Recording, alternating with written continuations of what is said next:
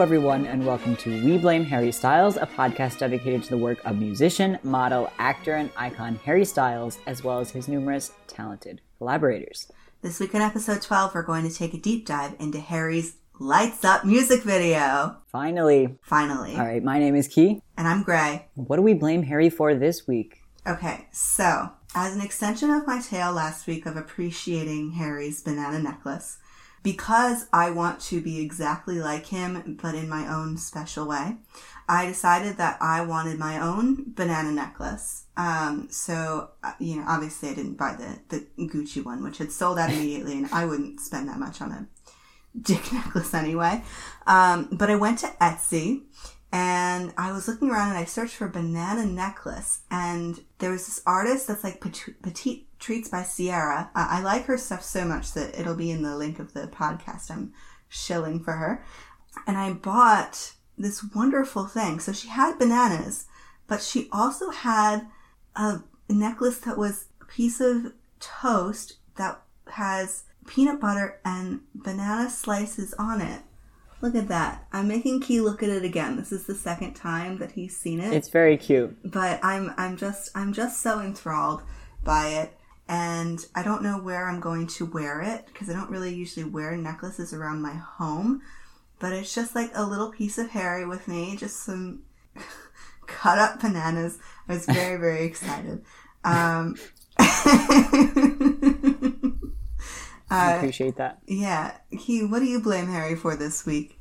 So I have a two-pronged answer for you. So my first is not related to the topic of the episode, and my second is related to the topic of the episode. So first of all, we've kind of hinted in our episodes previous that, let us just say, certain people have been getting into a certain little thing called the Marvel Cinematic Universe again. Now, the reason I say certain people is you'd think it's because I mean me, but I don't just mean me. I mean everybody. I mean, like, on my social media timeline, I'm seeing, like, many people be like, I'm on YouTube again watching edits of my favorite character. Oh, God, somehow I've ended up watching all 3 of the Captain America movies in the last 3 days. People like, I've been seeing this. Expect, too. Like, yeah, like, it's all the Harrys on my timeline. Everybody's, like, hanging my head and trudging back into the Marvel Cinematic Universe. Got it. So I blame Harry for this because Harry has not been up to much. And so I think it's his fault that we're all digging deep back into the hole that is the Marvel Cinematic Universe. And so I blame him for that. And secondly, I blame Harry for my desire for chest tattoos. So this was, and we'll get into, because we're talking about the Lights Up music video this episode, and we'll get into our thoughts and reactions and everything as the episode goes on. But one of my big takeaways when I first saw the Lights Up music video was, God damn it, like, his chest tattoos look so good in this video. And I just wanted them so bad. And I have tattoos myself. I have several tattoos. And tattoos are painful, you guys. I know you know this. So this is not, like, new information that I'm sharing with you. But, my tattoos are on my arms, and they were painful. And, I consider myself to have a pretty high pain tolerance. But when I got my tattoos on my arms, I was like, I'm not going to get them on my chest, because if they're painful on my arms, like, I can't imagine how much more painful a not tiny tattoo on your chest is. And then I watch this music video and I'm like, God damn it, like, they just look so good, and like, he just looks so good with them, and it just makes me want them. And so that is a point of frustration for me, and I blame Harry for breaking down my resistance to getting tattoos in that area of my body, which I'm sure would be a very painful experience for me. I support you on your tattoo journey, Key. You should get chest tattoos. Well, if I do, I'm sure that I can blame Harry Styles for that. Good. Okay, so there hasn't really been any news. So we are going to move right into our main segment, which is our Lights Up music video retrospective. Again, we're so excited. Key, do you want to kick off why we're recording this episode? Yeah, so, listeners might wonder, like, Lights Up came out in October, like, a long time ago. This isn't the anniversary of it. This isn't, why are we talking about this now? And basically, this is an episode we've been wanting to do since we started this podcast, and it's something that I've always really wanted to discuss because Lights Up, I think, the song and particularly the music video, I think is like my favorite thing that Harry's like ever done. And it was the thing that he did that kind of kickstarted me being a fan of him in the first place. So this was really like the singular event that turned me into a Harry Styles fan, was seeing the music video and hearing this song. And yeah, so I think I just was kind of dying to dissect it and get into the video and my feelings on it and why that was. And yeah, to talk about it with you in that way. Yeah, definitely. And I mean, I love this music video too. It's just so exciting to finally be talking about it because, yeah, like you said, it's something that I've wanted to do from the beginning as well. Yeah, so before we get into the meat of things, we're going to talk through the timeline. I'm going to sort of guide along, but for some background info, I actually was not around for Lights Up release. Like, I was alive. I just wasn't paying attention. But he was around for at least some of it, yes? Yeah, tangentially. So, you know, I, at the time, this was one of the things where this, like, really broke through. There's some things that Harry does that, like, break through the barrier into the general public, and there are some things that don't. And this is definitely something that did. So I was like on social media at the time, you know, not really being a Harry Styles fan. I had like vaguely positive feelings towards him, but I wasn't like a fan, you know.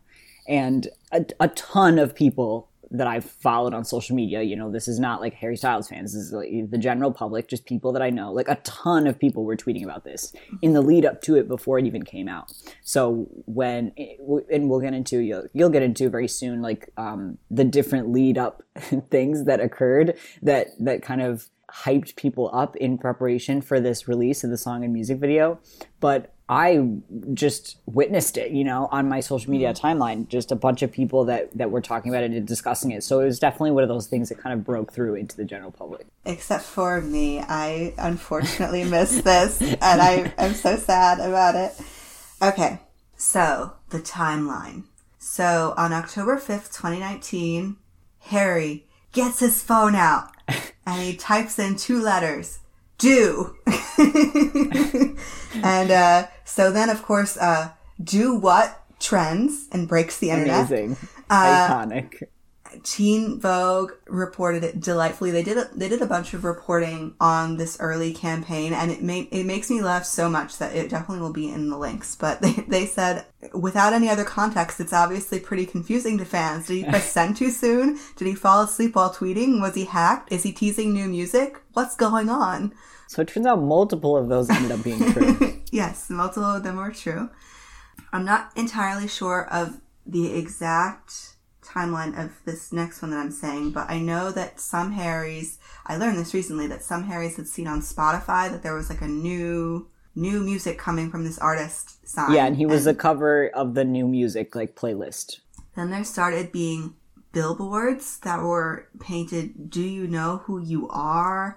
And his record label with TPWK for, you know, treat people with kindness. Mm-hmm. Yeah, so people started noticing that. I think that was in Australia, right?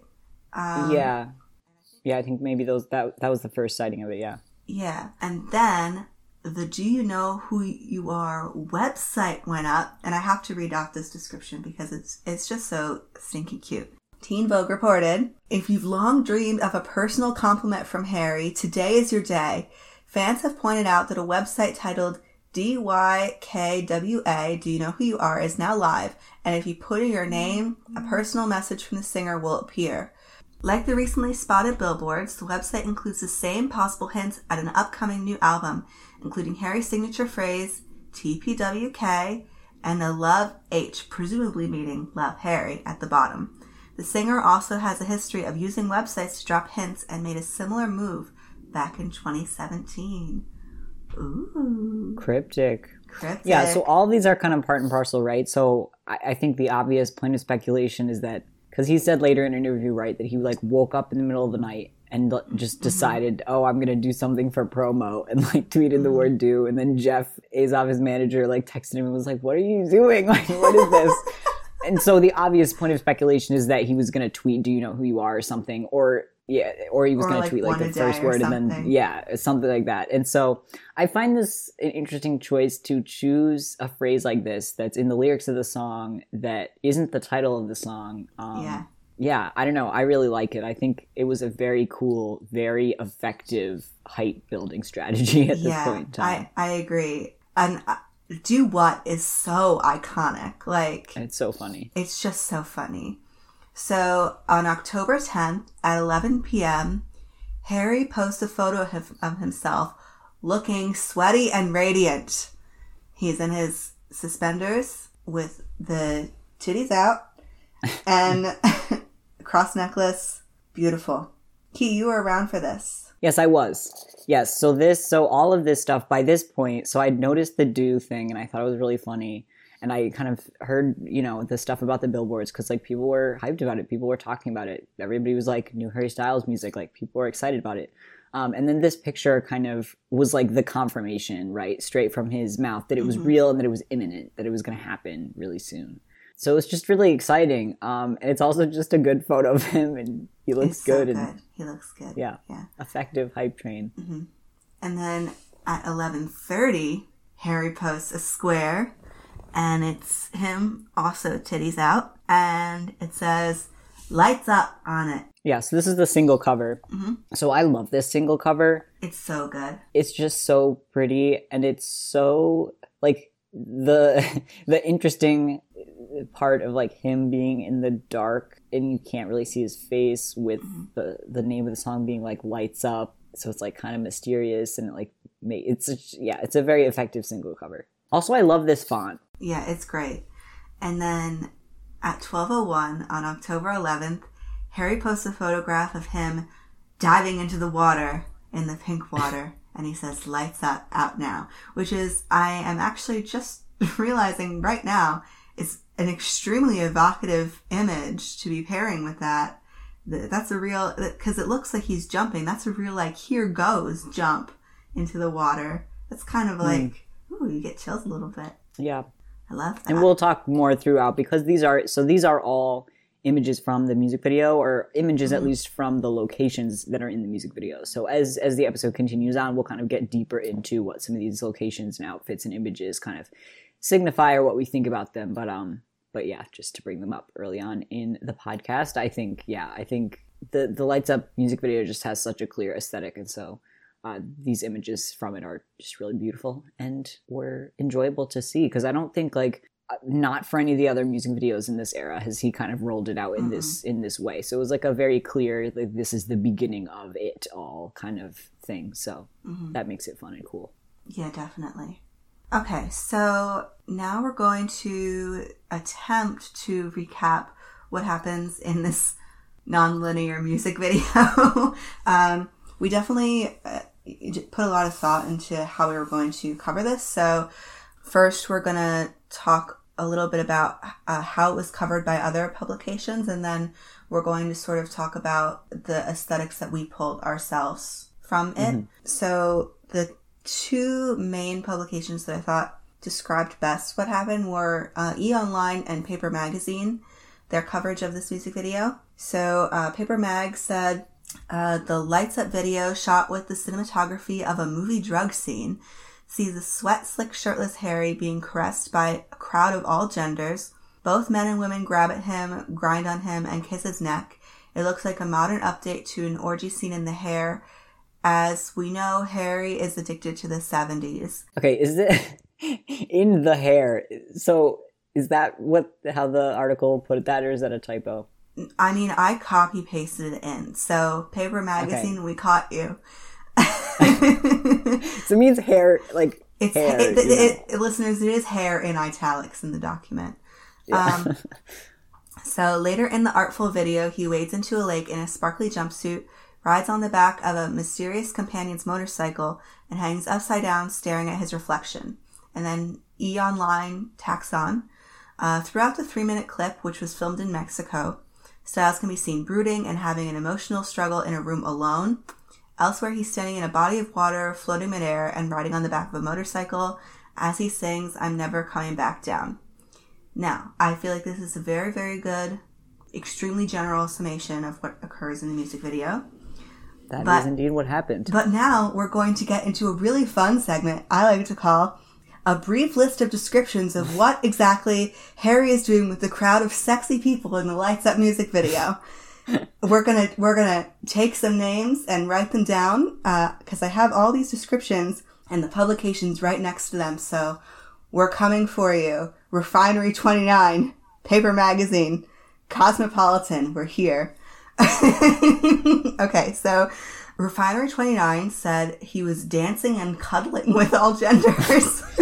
Cuddling? Cuddling. I really don't, I don't know about that one. Caressed by a crowd of all genders, that was Paper Magazine. That's accurate. Yep. A sweaty, slicked-up Styles standing shirtless in the middle of a pulsing throng of semi-nude men, and, this is all caps, the and is all caps, women, the Crimson. In the sensuous clutches of a crowd of dancers, said Vogue. So evocative. Uh-huh. And almost naked Harry frolicking... frolicking with a group of very sweaty men and women, as Cosmopolitan, shirtless, living out an orgy-like haze dream, Teen Vogue. I like that one a lot. So Teen Vogue got more detailed than Vogue itself. Orgy-like haze dream. I like Teen Vogue's better. Yeah, me too. A steamy music video which finds him in a sea of sensual dancing people who just can't take their hands off each other. That one's E! Online. He is entangled within a throng of sensuous admirers of all genders. That one's Michigan Daily. And finally, rounding off with Nylon Magazine. People of all genders dance and grind on the singer, who appears to be woozy yet happy in his place at the center of the celebration. So, wow. I just had to make this list because I read so many articles for this, and each one, chef's kiss. Applause. Yeah, it's applause. So interesting to see how the media chooses to cover things like this. Yeah, very amusing to look at how they described it. Very amusing. Okay, so Key, do you want to start talking about like color and theme and aesthetics and sort of how that fits into how you would personally recap the video? Yeah, so I kind of when seeking to recap this video for you guys, I kind of it's hard, right? Because when we did this, we had a very similar structure for our Treat People with Kindness music video episode, and I think that seemed to work well. But that was a really easy video to recap because that video has a plot. Things take place in a sequence of events in that video, so you can kind of take people through the video in that context. And with Lights Up, you really can't. And we're going to talk a little bit more later about like what that might signify and what we think kind of the tone of this video is and what it's trying to get across with that. But it does make it kind of difficult to recap. So I have here kind of a combination of recap based on location and also chronology. So I kind of went in chronological order of like when these locations appear in the video, and then went kind of location by location because, you know, that's something that emerged for me as a way to kind of sum up what happens in the video. Because a lot of things in this video, like, you know, if we wanted to have a podcast where all we did was break down the video shot by shot, like we could do that and it would take a long time and it might be interesting, but that's, you know, not so much what we're going for here. So that was kind of like what my thought process was for why I'm going to break it down like this. So yeah, so the video starts out with just Harry shirtless, and I've called this the green lighting orgy scene. Now we've said, you know, Gray and I, before we started talking about this episode, really, is it an orgy? But that's what the media sphere has deemed it. So that's kind of what we're going to use for this location. So the video kind of rapidly cuts through some of the other scenes that will come later. And I noted here that he looks up. So Harry looks up almost like he's preparing for something, was something that I found interesting at the beginning of this video. So this takes place all within the intro of the song before the beat kicks in. So, and almost the whole intro of the song is in this particular setting, in this location. So there's a progression to this intro, right? He starts off the video mostly alone, and then he gets farther and farther into the group of people as the intro kind of kicks in.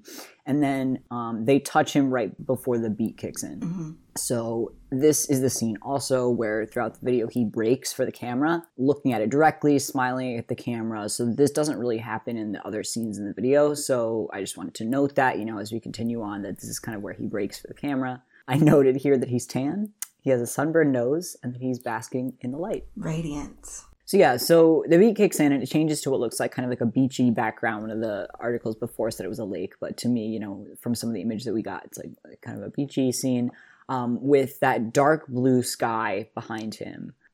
He's in this stark red light. So there's like a really, really stark red light on him in this location. And he's wearing that kind of sequin, looks like a dark blue jumpsuit. The color palette in this location is that blue, purple, and red. This scene, in contrast to the previous, is alone. So he's singing alone here. He's kind of looking around almost as if lost is kind of like what happens in this setting. And so something that follows that is the motorcycle setting. So there's, again, a stark red light on this scene with kind of the same color palettes, that blues and purples, with that light purple in his outfit. And it kicks in actuality for the first time on the line Never Coming Back Down, I noted, which I thought was interesting and maybe is something that will come up later in the podcast. And then this setting kind of progresses to the end of the video as the motorcycle passes by the police. So you get that kind of red and blue of the lights of the police car that kind of work with the red and blue of the general aesthetic of this setting. Oh, I didn't point out also at the beach, my limited understanding of film theory understands that some of the stuff at the beach is filmed at a Dutch angle, which represents uncertainty for the audience. Wow, film theory 101 on this podcast. Who is paying us for this coverage? Thank you for saying that, yeah. Yeah. So then after, we progress into the green room setting. So I call it this because that's just like what it looks like to me. I think what it is meant to evoke. It's like the waiting area that performers wait in before or after they perform.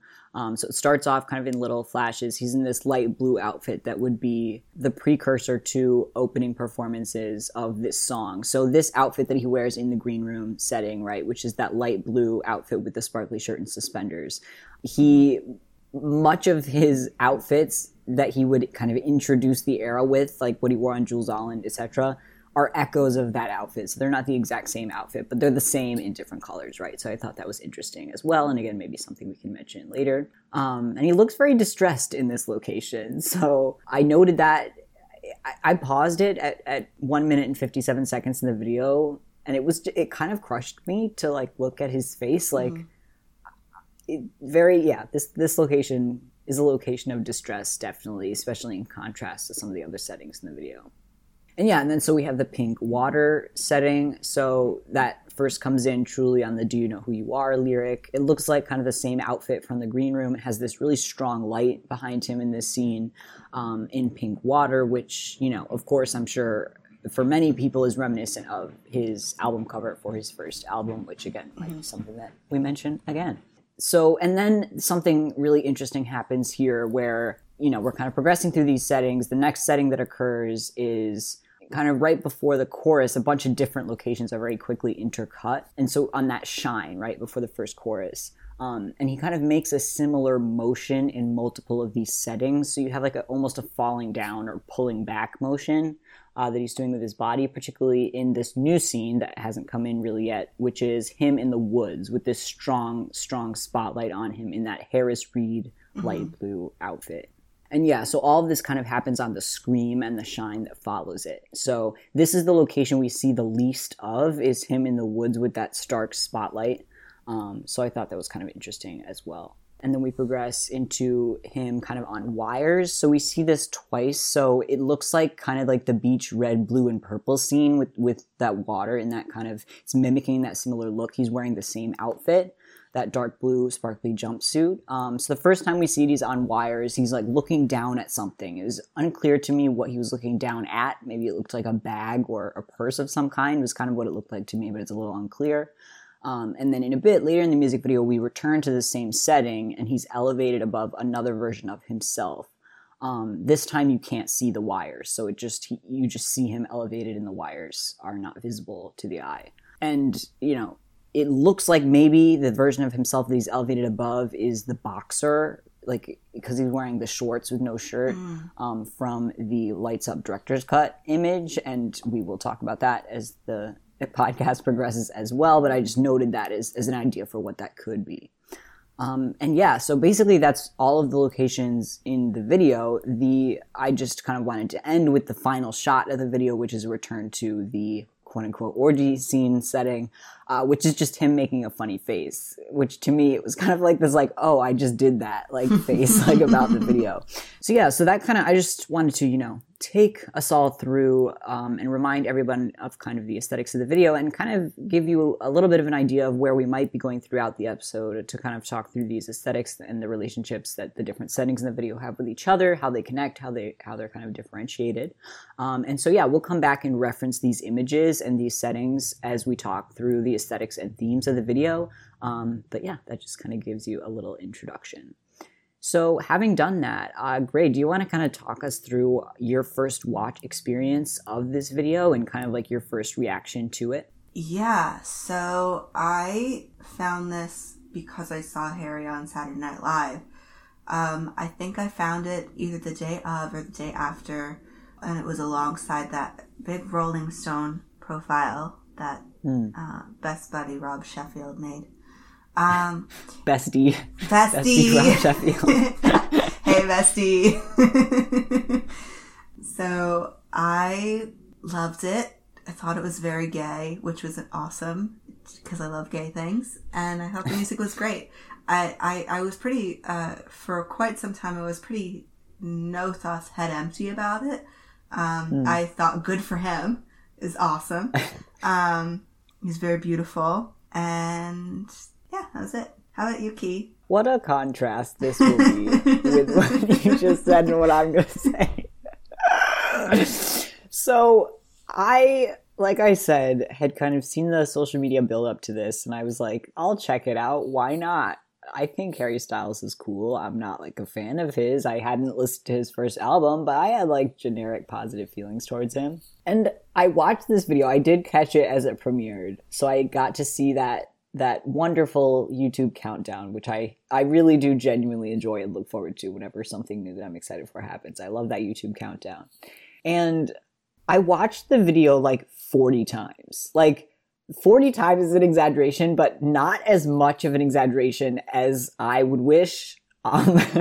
Like I was just completely like struck by it. Doesn't even truly articulate the way that I felt about it. Like I watched this video and I watched it many times, like too many times. I ran over to my roommate and I was like, you need to watch this video right now. And so I sat him down and we watched the video. And I was like, okay, good. And then I came back to my room and I watched it again by myself. And I was just blown away by it, completely blown away by it. There's just something that I couldn't articulate at the time that I'm going to try to articulate as we discuss the video throughout this episode.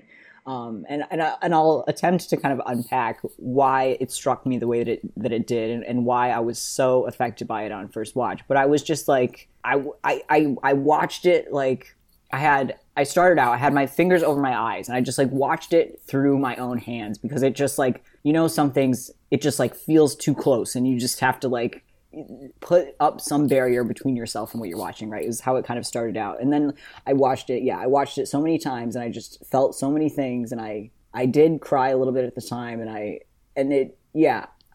again, throughout this episode, I'll attempt to unpack why that is and everything. But that was like my first experience with it, was I was just really blown away by it, really affected by it, really impacted by it.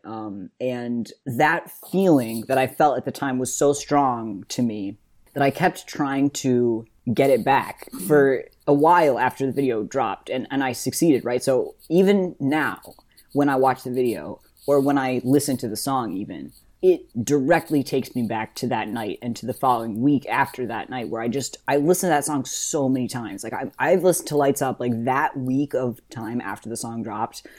I must have listened to it like 200 times. I listened to it every day, multiple times a day. I was afraid I was going to make myself sick of it. And so for a while after the album came out, I listened to it less because I was like, I need to not get sick of the song. But I listened to it so much. I kept trying. I was like, I watched people's reaction videos to it. Mm-hmm. I listened to the song a bunch, rewatched the video a ton of times that week. My experience definitely at the beginning also was one of repetition. Yeah, it's so funny, our contrasting experiences, because for this episode, I did a lot of the like research for the links and stuff and compiled things.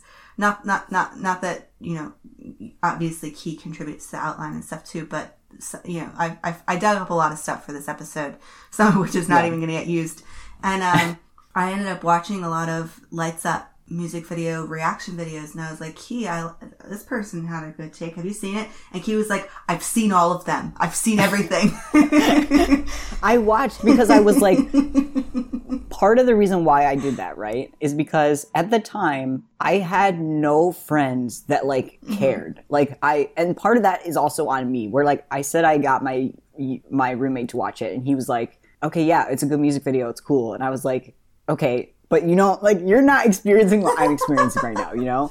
And I got my mom to watch it. I was trying, but I didn't have any friends that were like hardcore into Harry Styles at the time. And so because as I said, like, this video got me into him, right? So like in the weeks after this, I was like, did a deep dive, listened to all his music, watched his music videos, read the different profiles of him that existed, whatever, and it was kind of like my intro to the fandom at that time.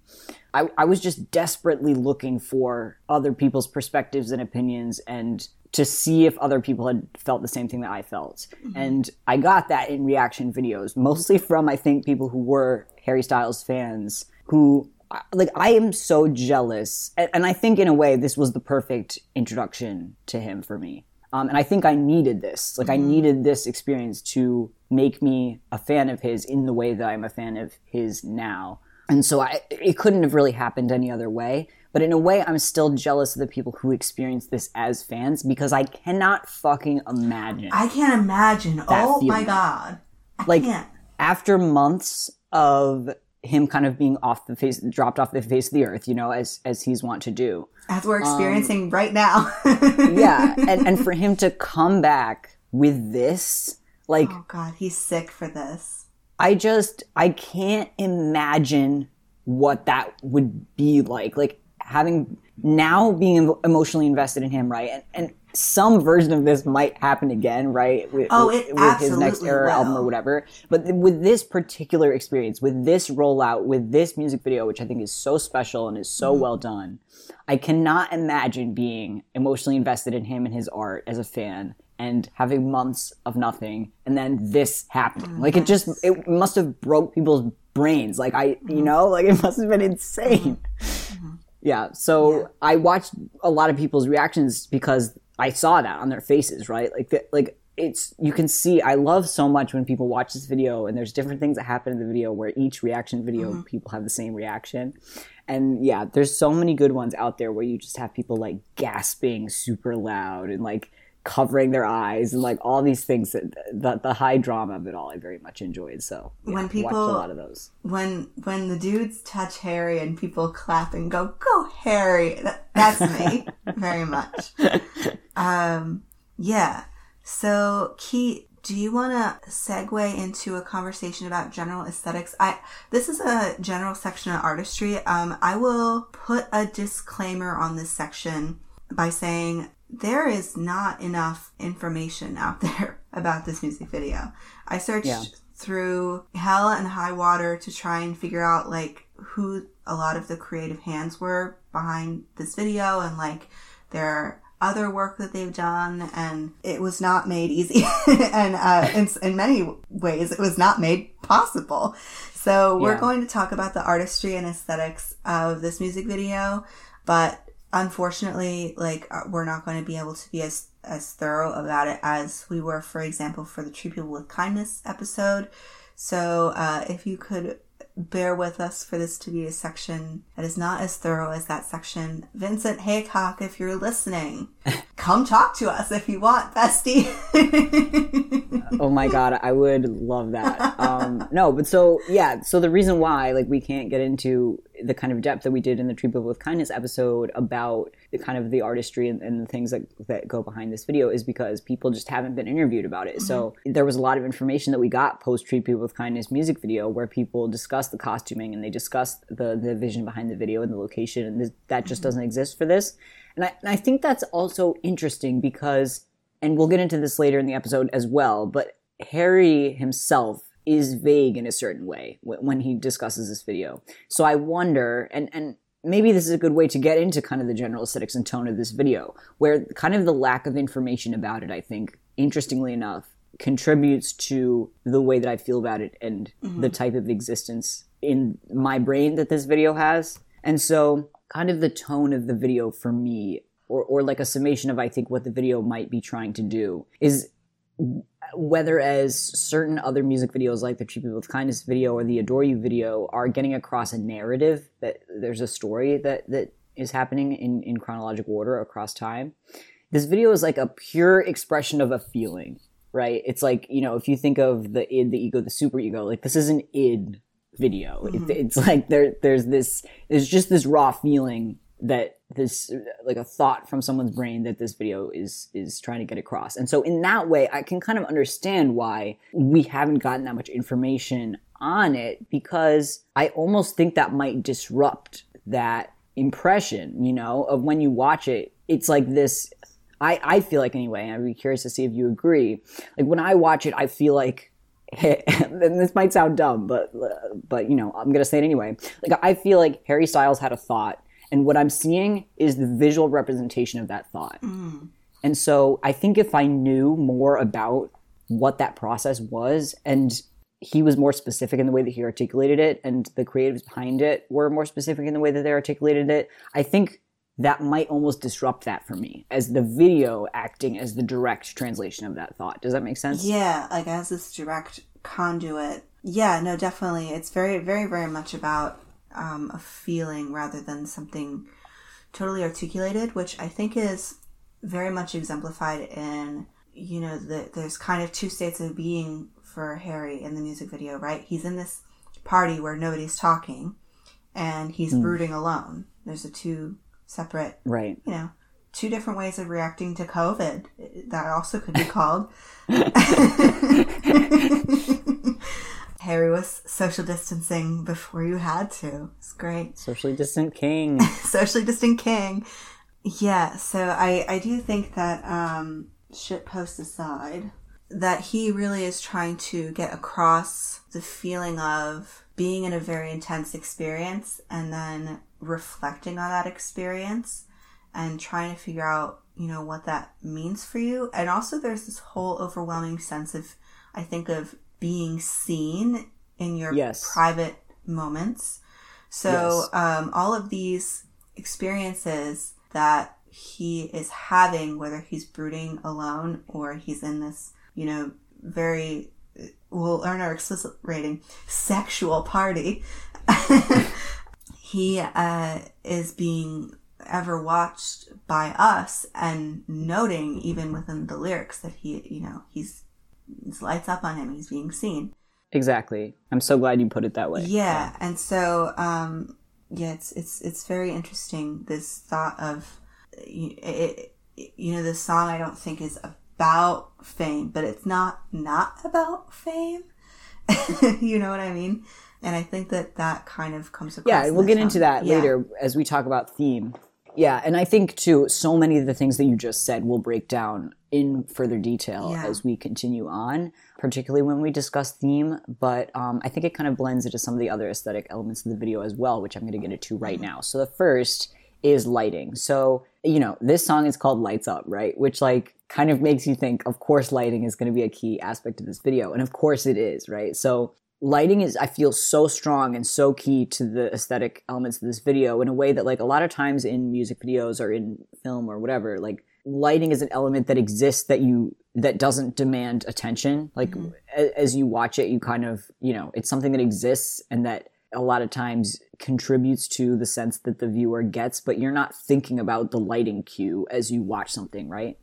But particularly on rewatch, this video, every single setting that I kind of took us through earlier has a really strong lighting cue that's, like, very obvious.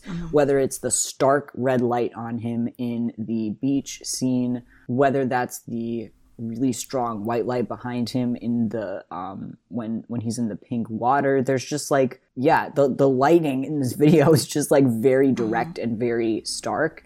And then the green kind of light in the scene where he's in the party with everybody. And so that was just very pleasing to me in how it met the song. And of course, we would be remiss without noting probably my favorite incident of light in the song. This expert editing, Vincent Haycock is a genius. Key and I were discussing this. We've discussed this a bunch, but there's the part where he's in the Harris Reed outfit and the light comes up on him, and behind in the track, you might not even notice if you haven't listened to the song that much, but after the first shine in the track, Harry screams, and especially it's especially prominent if you detach the instrumentals from the vocals. I never noticed it until I did that. But Vincent noticed it, and he lined up the screen with right after the light hits him, which is so, I like the idea of him catching that minutiae that it took me forever to catch, and then applying that to his editing technique in the video is just, I love you. Yeah, it's so good. Yeah, that's the strongest lighting cue in the video, so I'm glad you brought that up, is that really stark spotlight that hits him in that location in the woods. And and we can kind of bring this up throughout our discussion as we talk about the lyrics, but, you know, I think that has obvious connotations of when the light hits him in that scene, there's that scream in the track, and like I don't even think we need to explicitly get into the implications of that. Maybe we will later, but I think it's obvious like that, you know, as you experience it in that moment, there's like a clear and really interesting thing going on that's like a melding of all those artistic elements in that moment. So yeah, I think that probably is the strongest element of lighting in the video, but throughout there's just such, it pleases me so much that And of course, it's obvious, right? Like light being in the name of the song, in the lyrics itself, you know, shine, all these things that it would kind of blend with the aesthetics of the video as well. But it is just pleasing to me, you know, that all these elements kind of blend together. And with color as well, like we've talked throughout this podcast so far about how distinct the different settings are in their color palettes and how the lighting contributes to that as well, where you have that that green light in the kind of orgy setting, you have that blue light. That particular look, I just haven't seen in any of Harry's other music videos, like that distinct aesthetic color palette. And so it's something that is one of my favorite aspects of this video, how beautiful it is to look at, and how unique and distinct those different locations are. And so that was something that I definitely pulled out as I was thinking about artistic elements of this video as well. Yes. But yeah, so that mostly wraps it up for me. I think there's a lot that could be said about kind of the dreamlike quality of this video and how that kind of contributes to that like sense of id that I was talking about before, like that direct translation of feeling. Like I think that really strong aesthetic vision of the stark colors and the really strong lighting cues, I think contributes to that, right? That kind of hazy dreamlike quality that some of the publications had talked about before. And yeah, so I just wanted to make sure to mention that because I think that that's another way that the kind of aesthetic elements of the video work towards that that wider tone. Yeah, absolutely. Okay, so now we're going to talk about costuming, hair, and makeup. One of the main pieces of information that we have about the costuming for the Lights Up music video is this article from GQ where they interviewed Harris Reed about him creating the Lights Up outfit for Harry. So it's just a fun story, and we'll zip through it a little bit, but I just felt like if people hadn't been exposed before, it'd be really fun to talk about this. So basically, Harris Reed was spending time in New York, and Harry Lambert got in contact to say, hey, I don't know if you're up for this, but Harry would love you to do something for next week. All top secret, of course. All Harry Lambert sent were 2 Pantone colors of blue with a note. It needs to be in the shade of blue. I can't tell you too much else. And at the time that Harris received this message, he was very much enjoying himself in NYC with some alcohol. But he wasn't drunk, he says. But he asked the barman for a napkin, and he was handed this piece of paper, and he did a chicken scratch drawing and sent it back to Harry right away. And he was like, this is perfect. So they made the piece literally in 3 days, kind of inspired by David Bowie's Dog Days, but more sparkly and upbeat and less linen and long hair, basically. And so he tried on himself as a model, and Harry texted him, it fits, it works. So I just think that is just a very nice story. I don't know, it doesn't add super huge amount of commentary other than I really like the the note that it was partly inspired by David Bowie, but a lot of Harris Reed looks are, because Harris Reed and I are the same person, and we both love Mick Jagger and David Bowie. Yeah, no, I love this look. I think that I find it interesting that this is the only look that we have any information on, and it's the look that's in the video the least. And I also find it cool that this is the look that Harry chose for his social media profiles at the time. I don't know if he's since changed it, but I know for a long time after this video came out, that's what he had as his like Instagram profile picture and stuff like that. So clearly they all really loved this look, and I think, yeah, it works super well in the video. And as we kind of go through these other looks, we can talk about how they work together. But yeah, I liked hearing the behind the scenes story about this look as well. Yeah. So one thing particularly that he noted was all of the outfits in this music video are reflective. So they sparkle, or they have some sort of glittery element or shimmery element or some sort of sheen to them. So like maybe they're see-through or, and they billow or something like that. So the first outfit that we talk about is the Harris Reed outfit. So there's this designer, and I was saying to Key, oh God, I'm going to have to pronounce this on air. So I think it's Lazo Schmidl. Sure. Why not? Lazo Schmidl. Yeah, so he layered a tulle bodysuit under this, only it's like a custom one. It's in blue. So I think that's neat. It's very pretty. I wish that in the music video that we got more of a look at this outfit, because you actually don't get that good of a look at it. No, you don't. I find that interesting, though. It's like a little tease. It's a little taste.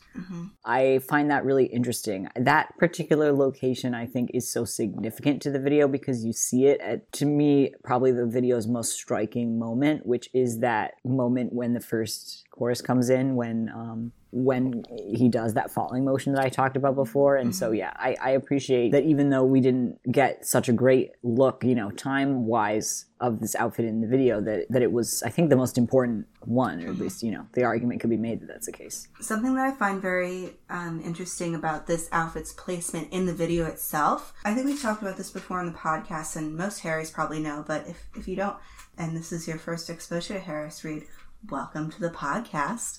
Harris Reed specializes particularly in gender fluid fashion, and I find it really interesting that in this scene, when you're first introduced to Harry in this outfit, you can kind of only see it from like the hips up, and it kind of looks like he's wearing a shirt and maybe like a skirt, or it's a dress. But then when the light hits him, he steps back and you actually see that it's a whole ensemble that has pants too. So there's very much playing with that fluidity in that shot with the outfit. I like that so much. I do too. And the silhouette, I think, kind of speaks to that as well, because it has that kind of like A-line waist. Is that what you would say? Like, I think so. That waist at the center of the body instead of at the hips, which is what, quote unquote, like male clothing, like massive quotations around that, as I'm sure a lot of our listeners know, I would think. That the outfit tapers in at the waist of what would be typical of like quote unquote women's clothing, that waist in the center of the body, and then comes outward from there to kind of emphasize that, which I really like about the outfit as well. Yeah, it's cool. It really emphasizes the ambiguity of the outfit, and in a lot of ways, like seeing him like this, it really does help start off saying, okay, this is part of what I want to do in my fashion model career too, like, and that's all part of this, this is a big, part of, like, I think a lot of people talk about, Lights Up, and they are very fixated on the orgy scene because it is quite striking, but I do think that, like, the video itself talks to, it seems like a lot of internal pressures, a lot of internal thoughts that he's having about, like, the kind of performer that he wants to be and the kind of, like, public figure that he wants to be. And I do think that, like, including fashion into that and sort of showing, like, this is also another part of me that I want to share with the world. I think that that's cool, too. Yeah, I think you could kind of view it as an aesthetic statement of intent. Good words. This era as well. Yes. Okay, so... we have Harry on the back of this motorcycle in this Lazo Schmidl chiffon shirt. Yeah. and custom Gucci trousers and boots. I really like this chiffon shirt. I think it's nice. Yeah, it's very flowy, right, in the way. So it's made so that when he wears it on the back of the motorcycle, he can kind of wave his arms around, and the wind kind of takes the shirt around and kind of emphasizes the freedom of that scene. And I think, these white boots that he has on, he wore a lot at the beginning of this era. They're kind of like these heeled boots that I think are really cute. The heel on those is really high. I know. Like, when you look at the photo of him on the motorcycle, I'm like, holy shit. Damn. It is a high-heeled boot. I don't know how comfortable it would be on the back of a motorcycle wearing those, but... I don't know. I guess I didn't realize until right now, that's like at least like a 3-inch heel. Yep. Harry, what do you got to be taller for? What are you doing? You've already got height. Save some for everybody else. Yeah, I would. I wouldn't exactly say that I'm short, but yeah, add a couple inches to Harry, and I definitely would be looking up at him if we ever had a conversation. Okay, so the next look is this custom Gucci navy sequin ensemble. He wore something like this when he performed on SNL in the song. Yeah. Yep, very reminiscent of that. Yeah, this is a cool outfit. This one in particular is like that reflective thing that I was saying before. Like, you know, obviously that brings to mind the name of the song and kind of some of the themes that we'll discuss later, you know, in terms of like all of the reflective elements of this song. But yeah, this outfit I really, really liked it when he wore a version of it. It's not the same thing, but a version of it on SNL. And yeah, I like how it... Yeah, just how it reflects that really stark red light that's in this particular scene in the video that I think is really cool. It seems like it would be uncomfortable to wear that in the water like he did. Absolutely. Yeah, I thought about that too. He's like probably sitting in sand and there's water, so not only is it like water uncomfortable, but it's also the sand. Yeah, I can't imagine that this outfit aged great after he took it off to do this scene, but it was worth it. It was worth it. It was worth it. Okay. So then our final look that we're talking about is Harry in the suspenders thing. That's both reminiscent of what he wore in Jools Holland and reminiscent of the Fine Line album cover. Yeah, so this is where, like, again, like I said, I think us not knowing very much about this video kind of does help contribute to the fact that it just feels like a thought that just was like dumped into like my own synapses or whatever. But at the same time, I would love to hear a little bit more from Harry Lambert about the different looks in this video, because I think like that is so interesting to me that not only is it a statement of intent and gives a little peek into kind of one of the most defining looks of this album cycle and of Harry's career, you know, that Fine Line album look, which is so striking. I think also there's a really interesting tie to theme here, and I keep saying we're going to get into things later. I think it's because all these things are so tied together, right? So it's difficult to know when to get into these discussions of greater themes and stuff, but I think that this outfit, we can't ignore the fact that this is his performance outfit. If we're interpreting, I think this is pretty clear, right? That scene where he's like very distressed is a green room. It looks like that to me, and I think that's what it's meant to convey, and that would imply that this is his performance outfit. This is performance anxiety. I think that has a connotation that means something that I don't think you mean when you say that. No, but like I didn't mean it that way. I mean like anxiety to perform. This is not a chance that this is not an opportunity that we're trying to earn our explicit rating, listeners.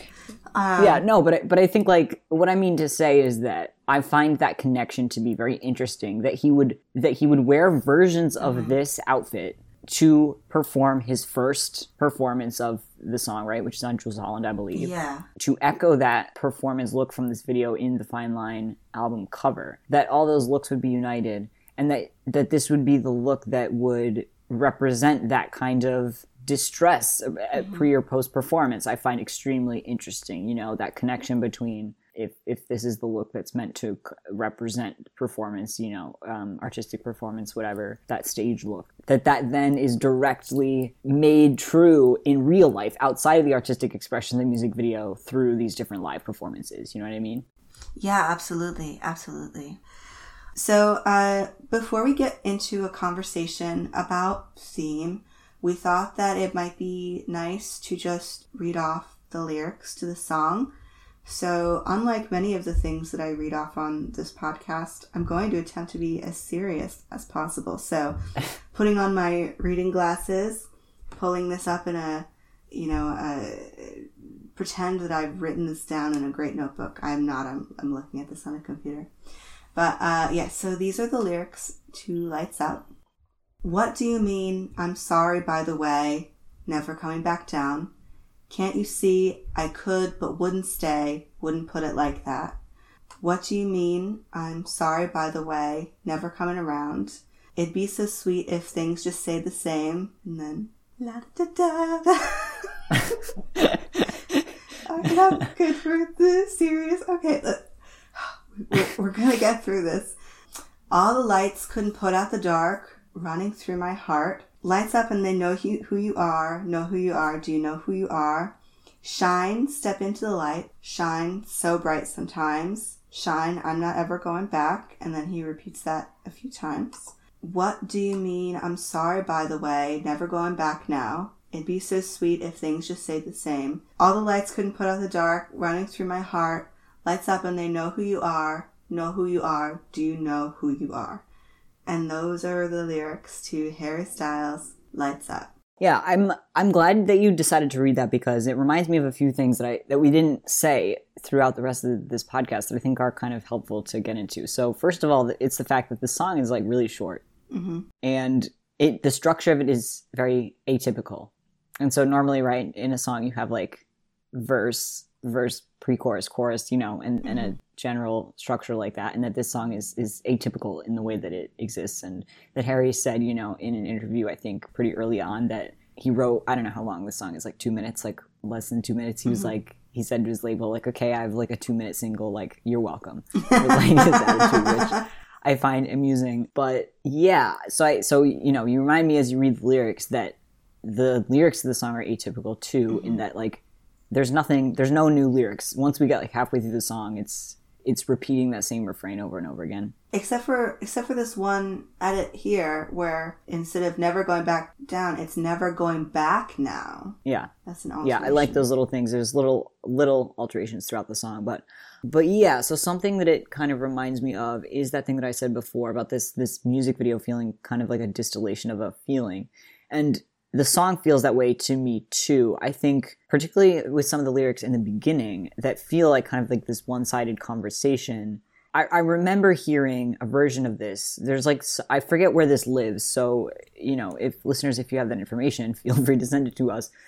There's this version of the song that lives somewhere that's like a demo version where it has different lyrics, I think, at this opening part. And I almost think that it wouldn't even matter so much what the lyrics to this part were, Mm-hmm. They're very not distinct. They're very, it's just very id, right? It's not like, particularly at the beginning of the song, right? There's a couple lyrics that we're going to get into in a second that are like very direct, but most lyrics of the song are not direct, and they kind of live out there, right? They feel like half of a phone call, like when you're passing by somebody and they're like on the phone and you only hear half of their conversation. Yeah. It's like, what do you mean? Can't you see I could, but wouldn't? Yeah, and it works too with this kind of uncertainty that you feel from the beginning of the music video. And the kind of the reason why we wanted to talk about this song and the lyrics in the context of the music video itself is because to me, this music video is so deeply tied into my feelings about the song. And so when I listen to the song, I think of the music video.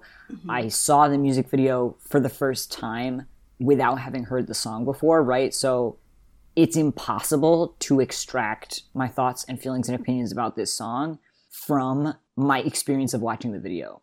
And so that is kind of why we wanted to discuss it in this way. And I think that he knew that. Mm-hmm. Like, it's why it was released in the way that it was. And I think that that's meant to be part of it. So the two things, the lyrics of the song, the music of the song, the video itself, all three of those things are working together here. It's not... Does that make sense? So it's very hard to extract them from each other for me. Yeah, absolutely. Okay, so now we're going to hop into a conversation about theme. So we have a lot to say about theme because there's a lot going on here. But the three main conversations that we're going to have are the themes of freedom of expression and openness, the themes of self-reflection, sense of self, vulnerability, and the theme of queerness.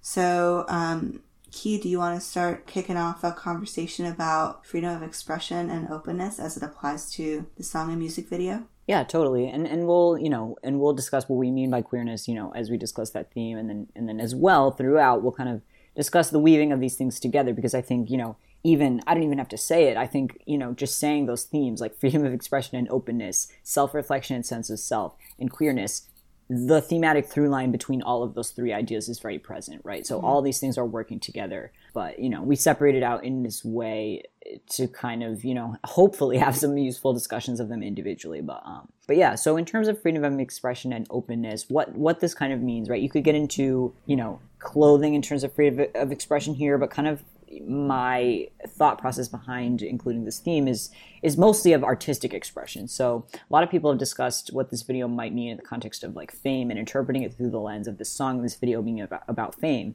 And I think to me, that direct one-to-one analogy doesn't so much speak to me as the music video and the song speak to a general idea of artistic expression and an artist trying to communicate with an audience, and like all the things that are part and parcel with that. So, we've talked before in the recap of this video and the artistic elements of the video that one of the scenes in the video looks like it takes place in a green room, which is, a place that performers would get ready or wind down from a performance. And so right there, that brings to mind that performance element of this song. And another thing that works together with that is the spotlight. So there's a very, very clear spotlight in the scene in the video where Harry is in the Harris Reed outfit. And that's an element of performance as well, right? So you have these like particular artistic elements in the music video that remind you of, things that would happen at a concert, or things that immediately bring to mind, at least for me, a musical artist, right? And so kind of to discuss those in a little bit more depth, like we have the green room scene, which is clearly the saddest location in the video, right? Like this is where he's kind of like the most distressed. So what this kind of brings to mind for me, the spotlight and the green room together, is this lyric in this song that I think is the most direct lyric in the song. So we said before, the kind of half conversation aspect of lyrics of the song, it's like, it's not so directly interpretive. It's a little unclear. It's a little fuzzy. It's a little dreamlike. It's a little hazy. But this particular lyric, like all the lights couldn't put out the dark running through my heart, is like a very, very obvious and direct lyric, right? And so this, again, is a lyrical reference that kind of leads to this interpretation of the song being about fame. So to me, anyway, like all the lights couldn't put out the dark running through my heart. What that makes me think of is like a performer on a stage. Everybody has their lights up, and the performers like there's like this sense of like that you'd think that a successful artist or that, a famous person or whatever would be standing on stage and would be getting that positive feedback from a crowd, that like makes them happy, or it like fixes their problems, or it like, there's that idea, right? Like, how could you be struggling? How could you be sad when all the things in your life are going right, when you're successful, when you are doing this thing in your career that makes you happy? But at least what that lyric means to me is that like, that's not the case. Like, you're performing on a stage and you feel something, right? That you have a problem that needs to be fixed. You're feeling sad. Something's going on internally, and that audience is not able to fix that for you, right? Is kind of what that lyric means to me. Yeah, absolutely. Absolutely. I think that the description of all the lights couldn't put out the dark running through my heart, I think that the description of all implies many performances too. So I think that there's like a good sense of a passage of time in that lyric as well. This very intense feeling inside of yourself that you're just not able to show, or like that you feel is just ever present even though you're trying to work. Like I guess as a queer person myself, when I this is my personal interpretation as to me. I'm not saying anybody else feels this way, but I know that this lyric, hits me particularly hard as somebody who is queer myself and has dealt with all sorts of issues, related to like being closeted at work, or like trying to figure out how to tell your family or your friends stuff, and like trying to distract yourself from other things. I do think that this is a lyric that I've seen, resonate with myself and a lot of my friends as well. This sort of concept that hiding yourself really weighs on you.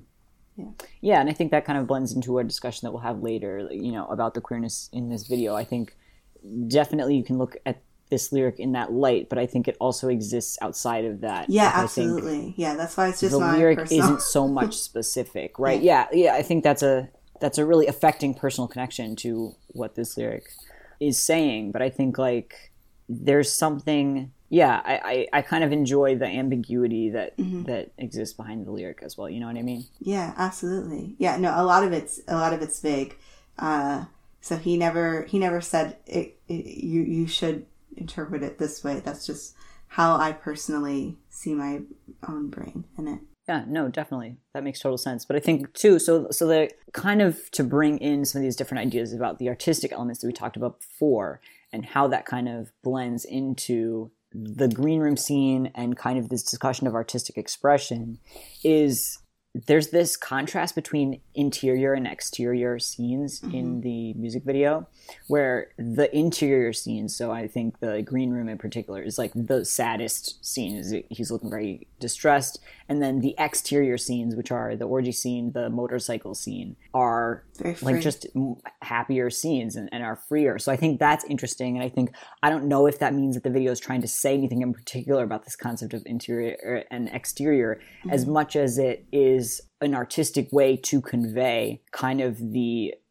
things that they're going for. So you have this isolation in the interior scenes and this freedom and community in the exterior scenes, which I find to be very interesting. Yeah. So I guess, I don't know, when we talk about performance and when we talk about that particular lyric in the song, which to me so clearly speaks to some of the things that the song is conveying and discussing, it's not even so much freedom of expression as it is this tension that artists experience, right? Of sharing and what do you share, of being watched and being seen, of expressing something internal and having that be interpreted by other people through watching it, through listening to it, through experiencing it, There's that tension that exists in the song, which I find to be very interesting and very meta, and like you talked about in, I think, a very smart way earlier in this episode, that is so present in the video.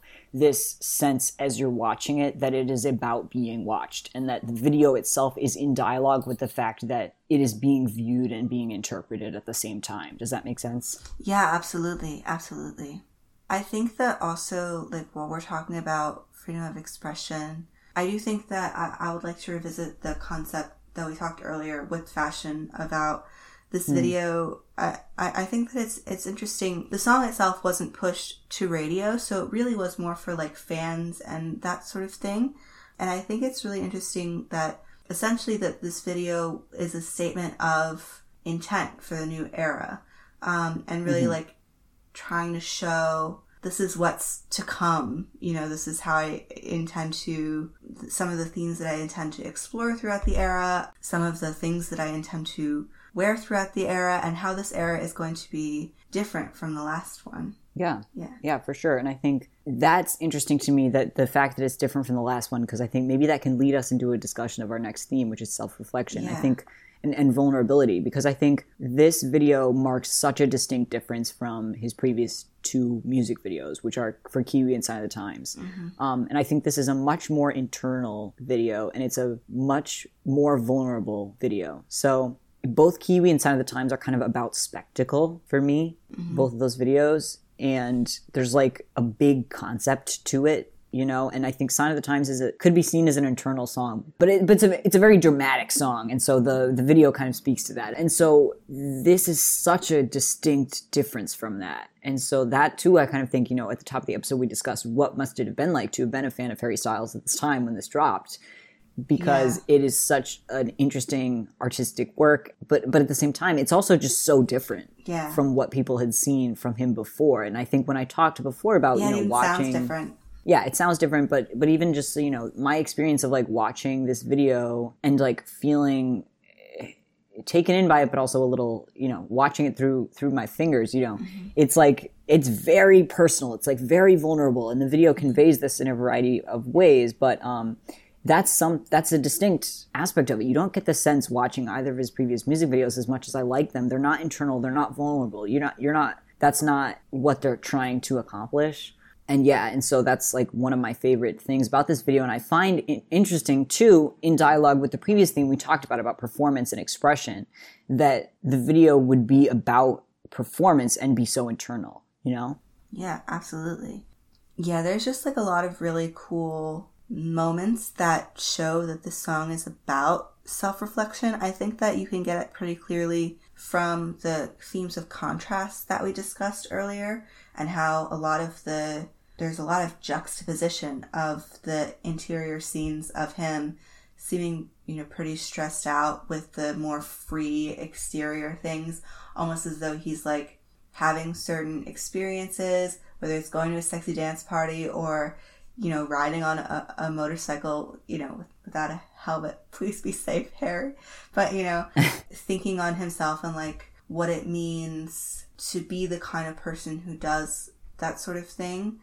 Because, I think that when you move into new stages of life, there's a lot of, whether it's as an artist or like, whatever, transition stage of life you're at. I think that you have a lot of questions about like, okay, if I did this thing, what kind of person does that mean that I am now? Like if I moved cities, what type of person am I that I'm the type of person who moves cities? You know what I mean? And I think that that's really reflected in the juxtaposition here, with the party and the motorcycle and that sort of thing. Him really asking like, okay, so do that. What does that mean for me, Yeah, that's an interesting way to put it. I don't know if I would have thought about it like that. Yeah, so I think those scenes reflect that in an interesting way. I think the one that is the most obvious to me as an example of self-reflection, right, is him on the wire. So you have this like really direct example of Harry raised up looking at himself in a different outfit, right? So that's like very obvious, like that visual is so obvious that it's another one when we talk about this video, like streaming his thoughts directly into your brain. Like that's just an image where like what that means and it speaks for itself, right? Yeah, the image of him like yelling at himself in the mirror too. Yeah, mirror is another example of that. So obvious visual that is meant to indicate self-reflection is him literally looking at himself in the mirror, right? It's like the most obvious way you can convey that. Water is also reflective, right? As you're watching him in that scene with the purple background and in the dark blue reflective jumpsuit, you can see a reflection of him there. So all of this kind of pulls through, and I think there's another meta element to that in the kind of the pink water aspect of it that reminds everyone, of course, of his first album, which is that not only is it like literally self-reflective and that the water is reflecting images of himself and the mirror is reflecting images of himself, but the video is reflective of his artistic past. So I think that's kind of cool, and it's not just an examination of self in a visual way, but also in an artistic way. Yeah, exactly. And and I think like as we talk about the fact that this is one of the most personal, I think probably the most personal thing that he's ever put out, I think of the breaks for the camera that happen particularly in the orgy scene. So there's this interesting idea, right, that like, and this is discussed a lot, whenever Harry puts out a song that can be interpreted in a certain way. I think this particularly in the discussion of the song Medicine, but I think about it in this song as well. And I understand why people who work in media discuss things this way, because I think it is prudent to be careful in the way that you discuss things like this. But there's always this discussion of like, is Harry talking about himself? When Harry writes a lyric and there's a narrator of the song, should we, the audience, assume that him, the artist, means himself? Or could he be narrating the song from the perspective of someone else? And I think there's obviously no easy answer to that, and it brings up all complex questions about the artist and the celebrity and like the person themselves and their image as an artist, right? There's all those things are in dialogue with each other, but in this particular context, like the breaks to the camera, to me, like this is supposed to be him. Like you watch this video and you're supposed to understand that the figure at the center of this video is him. And there's all these different ways that this video conveys that, but one of the obvious ones to me is his breaks for the camera, whether that's looking directly at the camera, whether that's winking at the camera, whether that's, smiling to himself and laughing a little bit at how ridiculous the situation that he's in is. Like, all these things to me are like, it's conveying to us that there is no character that is meant to be in this video. It's not like the Adore You music video where, yes, there's like a relationship between the quote-unquote peculiar boy in the Adore You music video and Harry. Like, obviously there's a relationship there, but there's a separation there as well. That video has a separation between Harry Styles and the peculiar boy credited in that music video, right? And I think it's similar with some of his other videos. And so this video, that doesn't exist. Like, the audience, I believe, is supposed to take from this that this is from Harry Styles, the artist, and that the central figure of this music video is him, right? And so I think that that's really interesting and really effectively conveyed by all those things that we discussed before. Yeah, absolutely. Very same hat with how he eventually started pointing at himself when he sang Medicine. Yeah. Same energy. Yes. Me. Yeah, and I think, like, again, like, I understand, like, this isn't a criticism of the media or whatever. Oh, absolutely. I think it makes sense to ask these questions, but I think, like, in certain artistic works, like, he's telegraphing, like, at least we, the audience, are supposed to take this from that this is him, this as the central figure of this music video, which is another way in which it's vulnerable. Yeah. Because there isn't that separation between a character or a different version of himself and the audience. Yeah. Okay, so I think that... Do you have more to say about the theme of self-reflection? Oh, I guess just that, like, obviously the lyrics of the song also are clearly conveying that with the "Do you know who you are?" Yes, yeah. lyric, which is at the center of this whole thing, right? There's a reason why he chose to put that in the posters as an introduction to the song. There's a reason why the website was "Do you know who you are?" Like, and the website was telling you different things about yourself as you put it in. Like, this is so clearly meant to be a questioning and a reflection on himself and identity and all of these things. And I think, like, that lyric so clearly is about that. You know what I mean? Yeah. That website, I will say, is not accurate. It hasn't told me that I'm gay once. Like... Can you imagine if we're having this serious discussion about theme, but I am just very taken with the idea that, like, you'd go to the "Do you know who you are" website and you'd put in your name and it'd be like, Greg, you are gay. Yeah, Greg, you are gay. Love H. So amusing to me. That would be so iconic. I'm so sorry. Okay, well, speaking of gay, our final theme for this song that we would like to discuss is queerness. Now, we here at We Blame Harry Styles Incorporated are not trying to use this section to, like, throw a label on Harry or, be invasive in his personal life. We just want to talk about, like, what he is directly trying to say, and also about how the media received this message, and then also sort of we'll tie it up also a little bit later, talking about how he followed up talking about this, because it is very interesting. Yeah, but I think, to speak to what you just said, I don't think that you can honestly discuss this video without talking about queerness, right? So I'll say that, right? Because we discussed that. And I wanted to say this earlier, but, if you saw, Gray tweeted this the other day, like, we were going to record this a couple days ago, and we discussed how we wanted to do it, and we ended up having, like, a 3-hour-long, like, Zoom conversation just about this video and all the things wrapped up in it, right? Because there's so much, obviously, and we're clearly not going to get to say everything here, but this is one of those things that it can be difficult to talk about, and at the same time, we can't just ignore it because it is central to what this video is, what this video means to both of us, and the way that the video was received by the public. And so... Yeah. So I think that, I guess, to lead in, why we decided to choose queerness as a major theme.